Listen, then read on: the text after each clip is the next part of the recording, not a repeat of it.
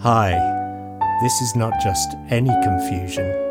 This is N and J confusion. Confusion at a higher level.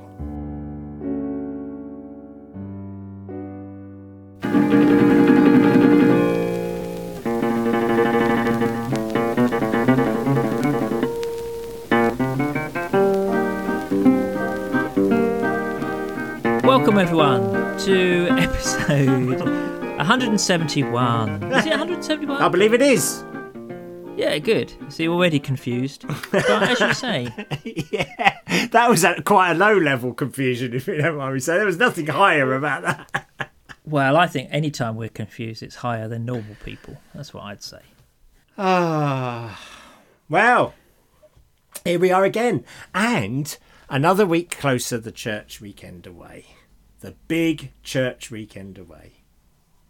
It's not that big, really, is it? No, it's not that big. I mean, you say it's not actually a church. It is a weekend away, though. And listen, I've had an idea.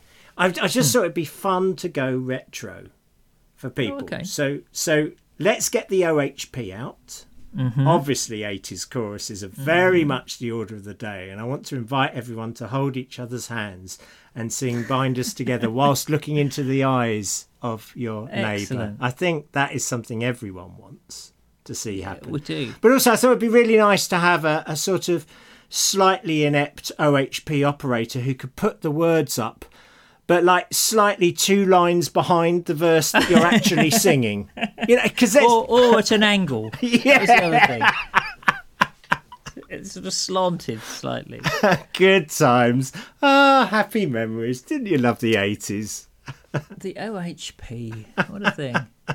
I thought of an 80s chorus the other day. For some reason, it came into my mind that, do you remember, I know whom I have believed. And I'm persuaded that he is able to keep that. What a weird song. I wouldn't just single out that one for weird. No, but it's just... Where did that come? Anyway, that's irrelevant. But it's funny how these things pop into your mind because they are sort of embedded there from so many decades. Rachel really. told me off for whistling very loudly in the garden, "Oh Jesus, I have promised," the other day, which I was totally unaware that I was doing. Why does she not like that? Well, I think she felt it could be disturbing the neighbours. Okay. Rather than the actual hymn choice. Okay, so it was more your whistling. That's the problem. I didn't know I was doing it. I do that though, but I do sing 80s choruses all the time. You know, "Lord, you put a tongue in my mouth." I know you do. "My tongue will be the pen of a ready writer." That was a stupid one. There were so many classics. Really, they were very stupid. Yeah. Anyway, how are you, dear friend? I'm okay. Yeah, I'm good. And I'm very good because ABBA are back. They are, and actually, they got a song that is not terrible. Very good songs, I think. Very good. And whenever I say I'm a big fan, like The Visitors is one of my 3 favourite albums. Oh, really? People always think I'm being ironic, and I'm not ironic. Yeah, because we would assume it would be Voulez-Vous, but no, you went no, for The Visitors. No, Visitors is great. It's very Nordic noir if you look at the lyrics. So anyway, apart from a couple of songs which are a bit rubbish on it, but anyway, everyone has a down moment. Yeah. Yes, so ABBA are back, so I'm happy about that. Did you enjoy summer? Because we just had a couple. It just happened. There it went. Yeah, 2 days. I did, and wasn't the cricket great?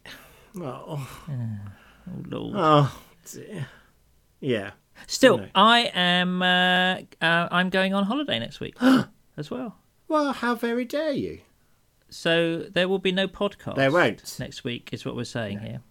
Okay. So a week of no confusion, high or low, next week. So we'll be back in a couple of weeks' time. And also, I preached back in my church on Sunday for the first time. In your church? Oh, great! Ages. Were you booed off? Were you heckled? Were you stoned in any way?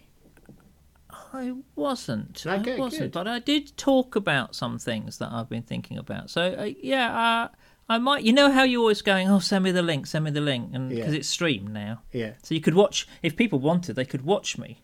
They could watch a slightly portly, greyish man at the front of the church. Well, when you say the word "if," I mean I think you'll find everyone wants to. So send me the link and I'll put it on Facebook. and I will collate the comments and present them to you. Please don't.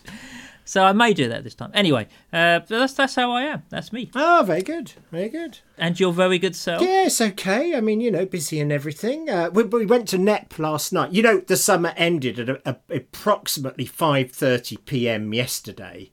And then thunderstorms started just as we'd organised a little Soul Place walking thing in the evening. Oh, no. Up at Knepp. But we went, and it was incredible, actually, because there was this glorious sunset whilst thunder and lightning going on as well.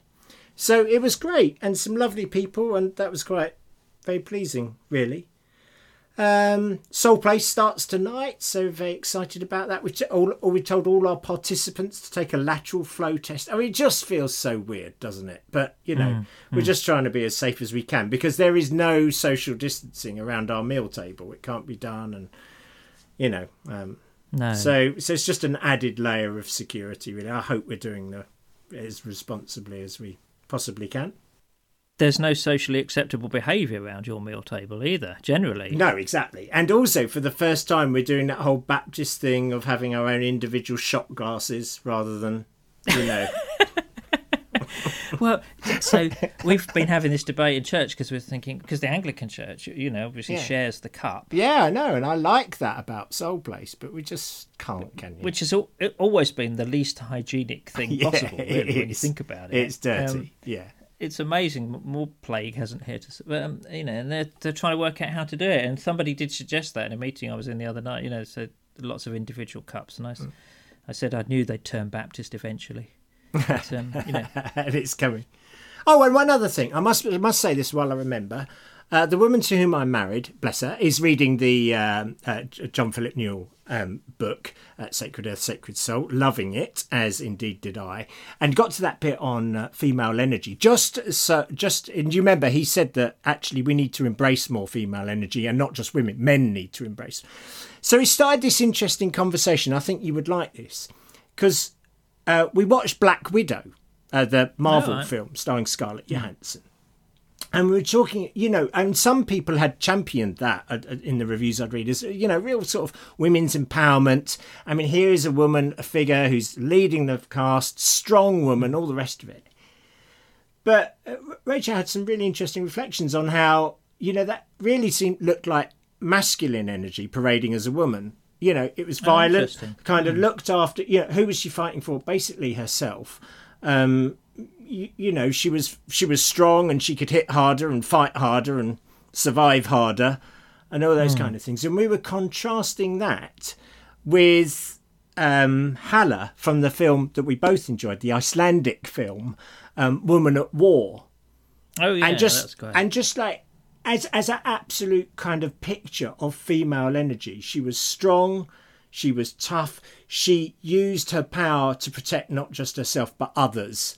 She was concerned for the environment. She was artistic. She, had that musical flair. She wanted to adopt, and just,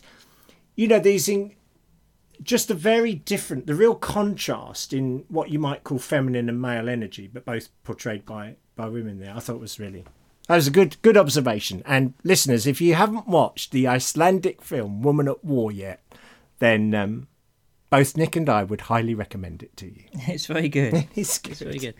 I think that's an interesting idea. I think that's a good observation. I suppose then I would question, well, is it right even then to use those terms about those two kinds of behaviour? Is there a less gendered way? Yes.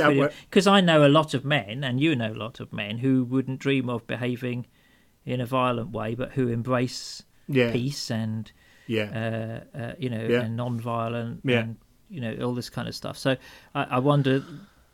Again, it's a sort of category. I completely agree with you. Falling into yes, it. No, you're exactly right. I'm not sure how much gender-based kind of generalisations are helpful as we move forward now. I think, this idea of masculinity needs massive revision, as does femininity, frankly. Now, shall we move on? Yes, then? Shall we? Peter said very importantly, asked how our courgettes were this year, because he hasn't heard us talking about the courgettes. It's a bit of a personal question. It is a personal question. But mine are small and withered. I don't mind telling you. It's been a very disappointing year, Peter. Behave yourself, Nick Page. I don't know. Well, I tell you what the problem has been. Pollinators. As you know, I've been trying. Has it? I have been going around with the male flowers and sticking them in the end of my courgettes, as it were, pollinating them. That's what you do. In the absence of bees. This is how we're all going to be doing crops in the future. Believe me. That's interesting because I've got a chili plant that has got like one chili on it. It's a lovely big plant. It's got loads of foliage, lots of flowers. Yeah, not getting pollinated. It just hasn't been pollinated. Yeah, thank you. Well, and thanks, Peter. I mean, everything is spiritual, so thank you for that very spiritual question. Andrew says, Nick and Joe, thanks for your podcast. I was introduced to it a couple of years back by my spiritual director and found it helpful. But then drifted away. But I'm currently on an MFC binge session, several shows a day, trying to catch up, and amazed how many. Oh, Andrew, please, come on, man, he says, get a life. He says, and amazed how many of the topics you discuss mirror what I've been thinking and reading in recent years. He says, however, what prompted me to write was the podcast 149 with Margaret Metcalf. He said, I've been reflecting on our goal to become more like Jesus, but wondered why so many people from an evangelical background, who seem so quick to point out sin in others and society, and themselves to be fair, seem to view God as primarily a righteous judge. So if the God you worship is judgmental, do you become like your God? This is a great question, I think. If the most characteristic thing of your God is love, inclusion and acceptance, does that lead you to become more like that?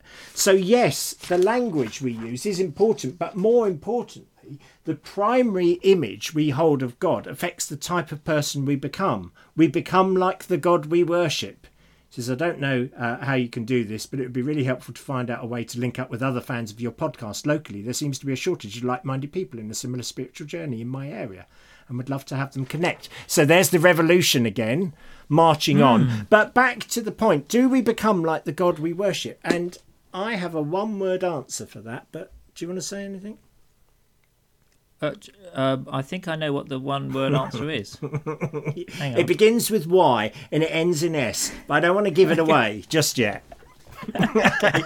Yeah, yogurts. Damn it. I wasn't expecting that. Isn't there a psalm that says that? We become like the gods we worship. I can't look it up at the moment, but I think there's a psalm that says that. You've invented that. There's no psalm. Yeah. That's from the Nick Book of Psalms.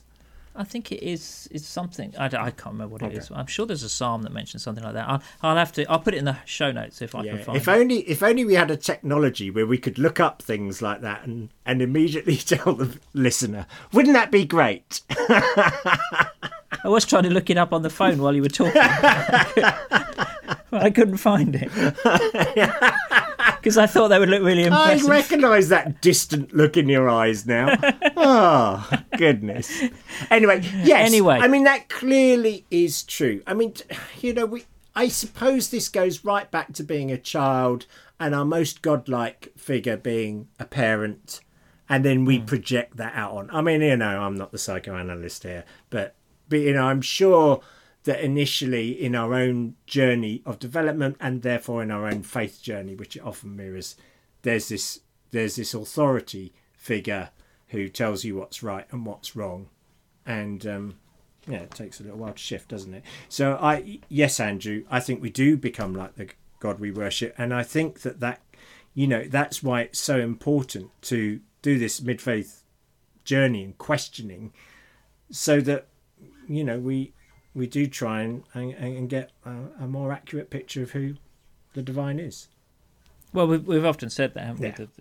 That, it all begins with your image of God. The one thing I would say about that email, and I think I have to keep saying it, is that it's not just evangelicals. It's easy to sort of tar the evangelicals with this, but most of Christian sort of teaching over the past 2,000 years has expressed the idea of God as a kind of smiter. Yes. The churches before the Reformation were covered with warnings of what's going to happen to you if you're not on the right side of God when you die. And your pictures of sinners sitting in weighing scales being weighed up. Are they going to with a demon one side and Mary the other, and which way are they going to go? So I don't think it's fair to say that it's just an evangelical obsession.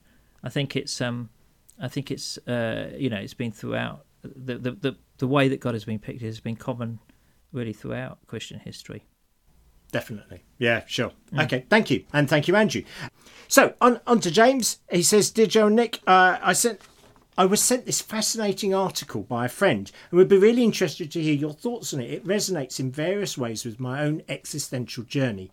Although I come from an evangelical rather than atheist background, the various aspects of truth, especially those referred to by John Philip Newell in his recent interview, which are referred to in the article, have been important waymarks on my journey too. So he sent in this article by a chap called Paul Kingsnorth, called The Cross and the Machine. And it basically describes his journey from, quite ardent atheism to faith, and especially through sort of mystic encounter. And it's quite, it's quite a funny article as well. And I know you've read it, so I'm providing these. And what I'll do is I'll put it on our Facebook page, and you can put it in the show notes. But yeah. Well, here's the interesting thing about this, Joe, because I did look it up. 2 and a bit years ago, I went, and I think I talked about it in the podcast. I'm pretty sure I must have. I went on a writing course on an island off the coast of Ireland. I do remember this. Is this where you saw the fox that? One evening? Where I saw the fox and the otter and all kinds of stuff. Yes. And the bloke leading that course was Paul Kingsnorth, who wrote this article. That is amazing. And on the week, it was amazing because we had lots of conversations on the week, and he was very interested at that time in spirituality. It's called. He said I think he'd come to the conclusion that everything was about spirituality, and I was talking to him a lot about sort of different kinds of Christianity. And I remember coming back from that course saying to you, that the way people were talking on the course, it was a way that only if you just change some of the nouns, some of the words they use, the terms they use, it would be exactly the way that we talk about God. The way that they get messages through nature, or, messengers and signs and all this kind of stuff.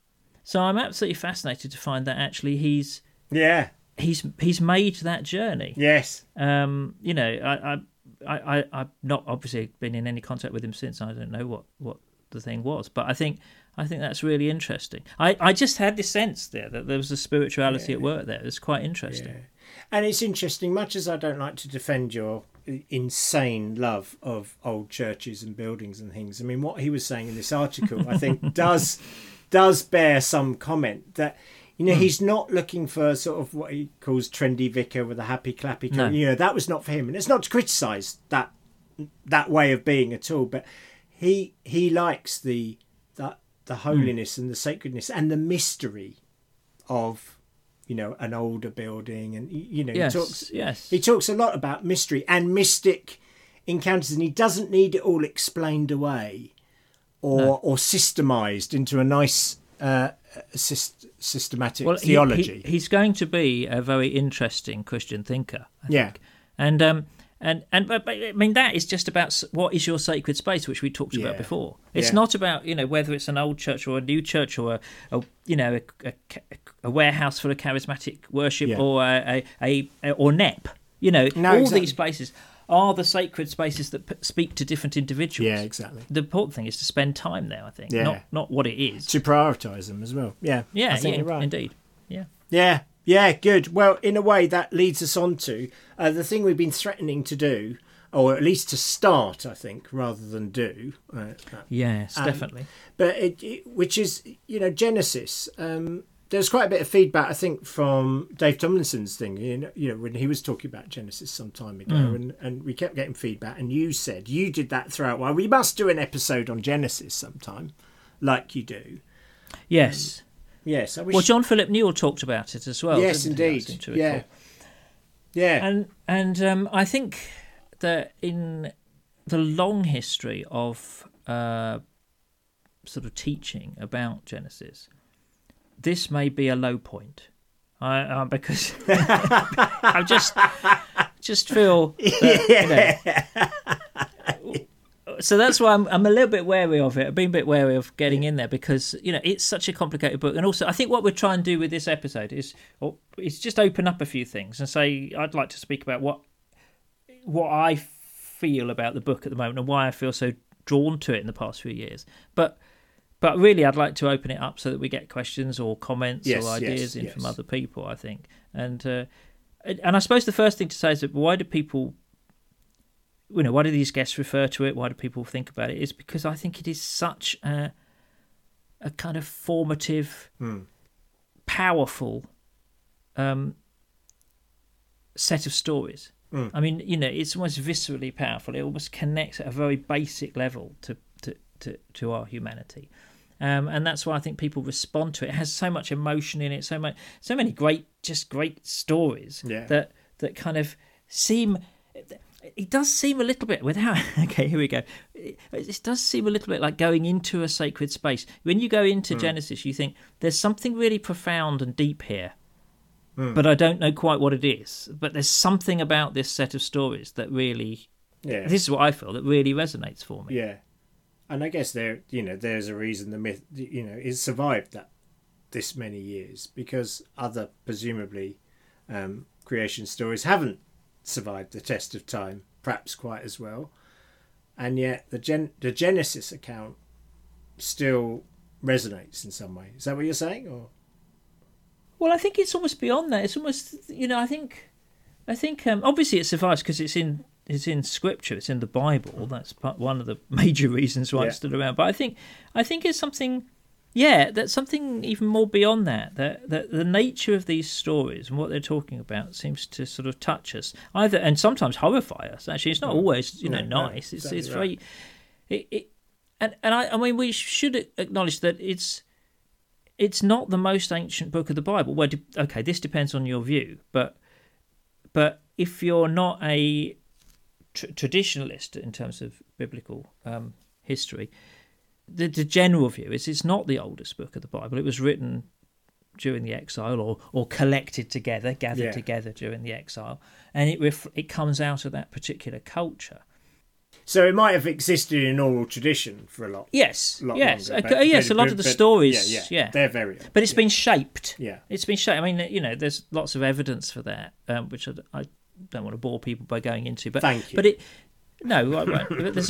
There's a book that mentions some of them, which I wrote. I think why that is interesting is, okay, it's not the oldest text, as it were, in the Bible.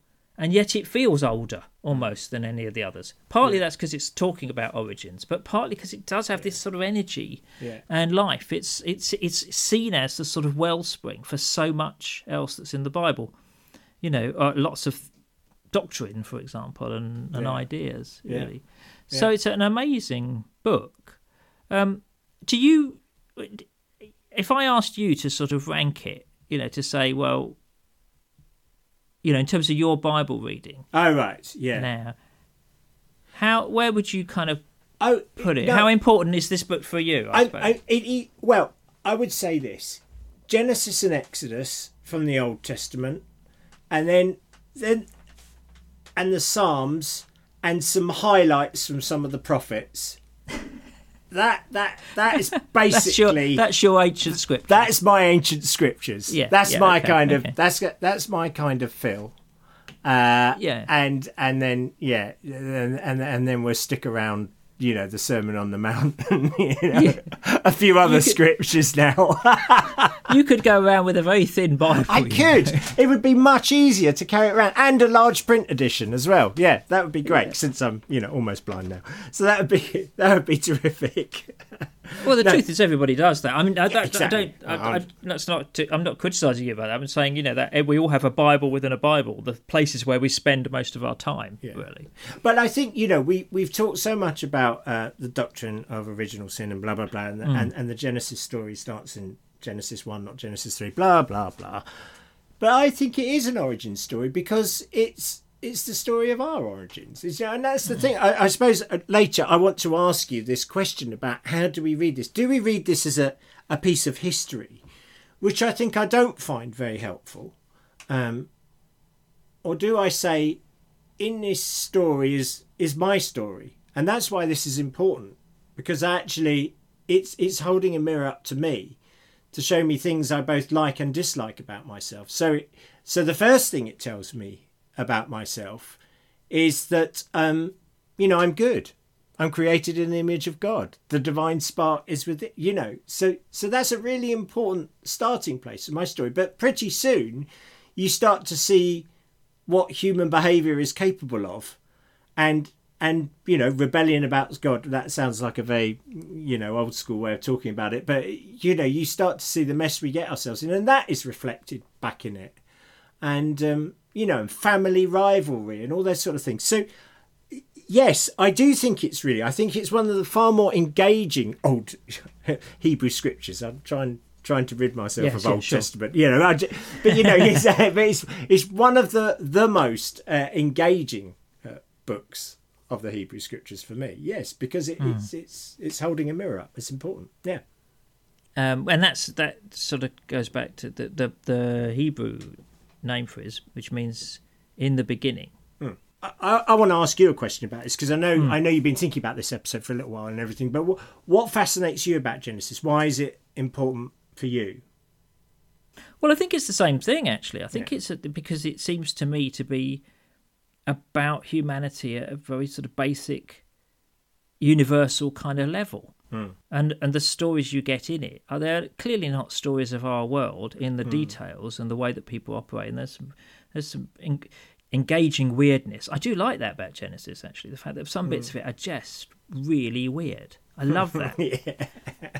So there's that. That I think the people are very earthy, and I mean, obviously Adam, comes out of the earth, and there's kind of an earthiness to the whole thing, and that's why I think so many of the ways we talk about Genesis as if it was a sort of set of doctrines woven into a story sort of miss the point, because it's about some very fundamental things. On one level, it's about the history of humanity in terms of the development of civilization. So if you all these people coming along inventing metalwork and music and, I don't know if anybody invents mime. I expect they were killed if they did.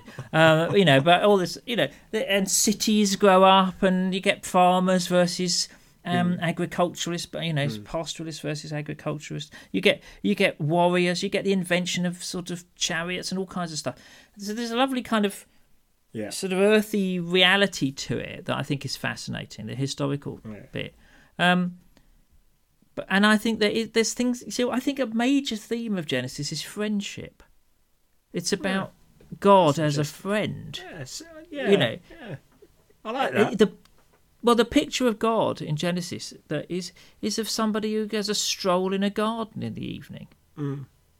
And even in fact the fall, or whatever you want to call it, the expulsion, doesn't stop God turning up at people's tents and having a meal with them. Being bartered with, being argued with, asking questions, having a laugh with people. That whole episode with Sarah and Abraham where they're laughing and all this kind of thing.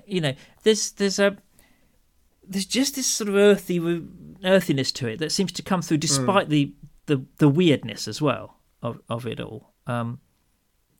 So I think that's what I really react to. There just seems to be this ancient stuff, but actually it's connecting in terms of the issues it's talking about. And do you think it's still quite contemporary? I mean, do you think modern readers who perhaps have never read a Bible could pick up Genesis and look at it and get something from it?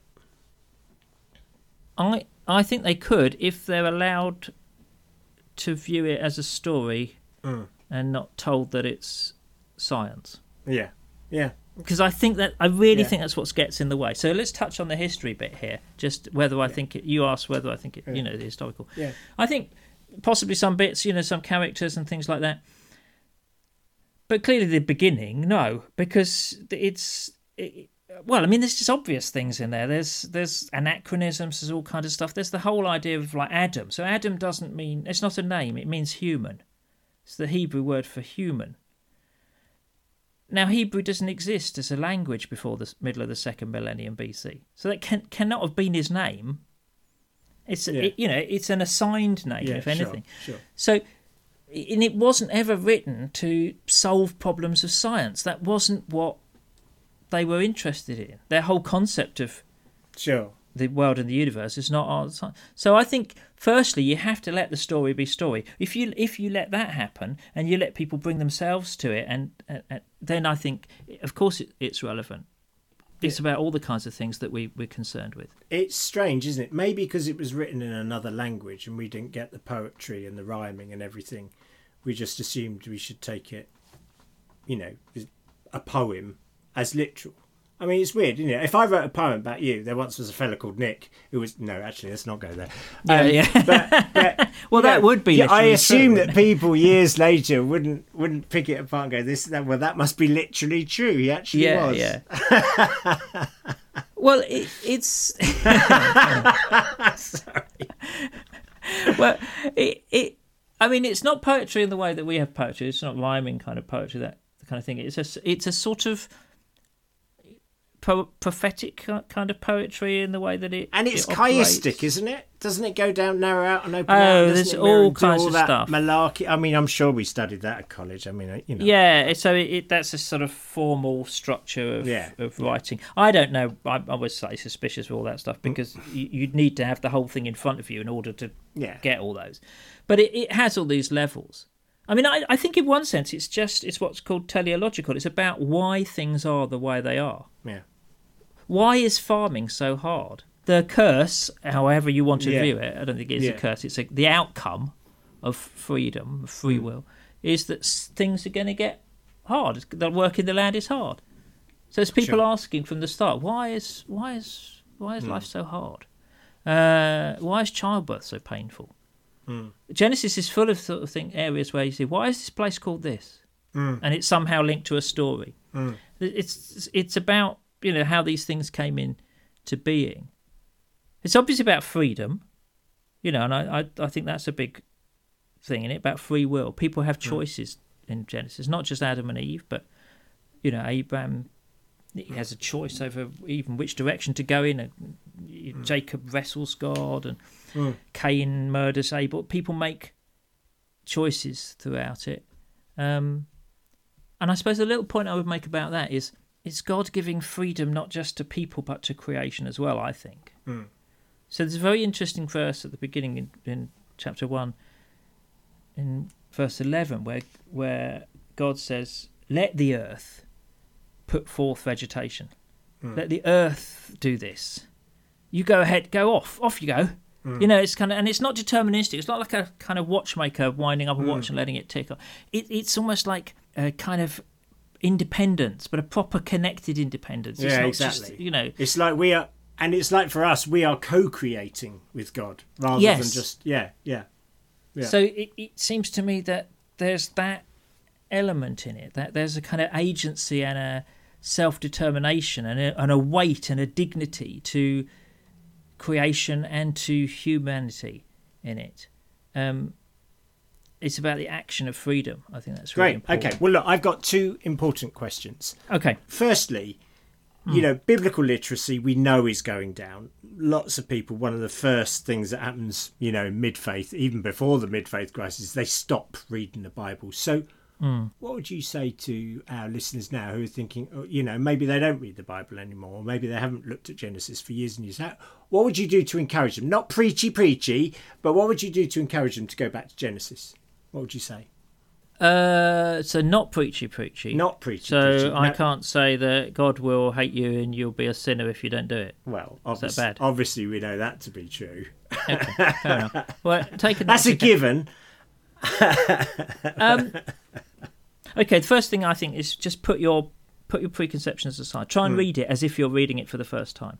Okay. Try not to kind of go in with kind of I want to understand this. I want to kind of get to grips with it. I want to decode this thing.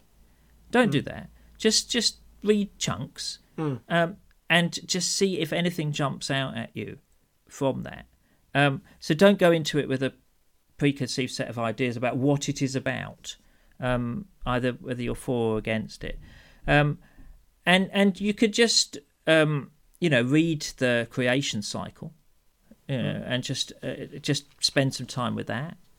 You could pick any of the little episodes, really, because I think there's bits in Genesis we don't know what they're about. There's a mystery to it. There's an oddity to it. So I think just put what you've been told about Genesis to one side if you can, and just read it as if you're reading a story. Great. Well, I should do that. That's this week. Yeah, I think that's just interesting. And don't worry if you don't get it, or if some, there's bits in it that we just find, ugh. And I think you're supposed to find them I don't think that's wrong. I agree. Yeah. And there are bits in it that are just downright wrong and bad.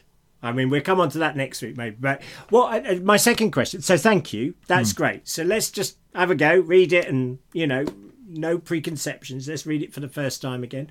Great. Secondly, what are you hoping will come out of this episode? What were you hoping from listeners? Because you mentioned earlier that you wanted some feedback. So I think I want to hear from people about what they've been told about it, really. What they think about it. What I want people to get, and this is the same actually with all the Bible, is I want people to understand that there are more than one way of looking at things.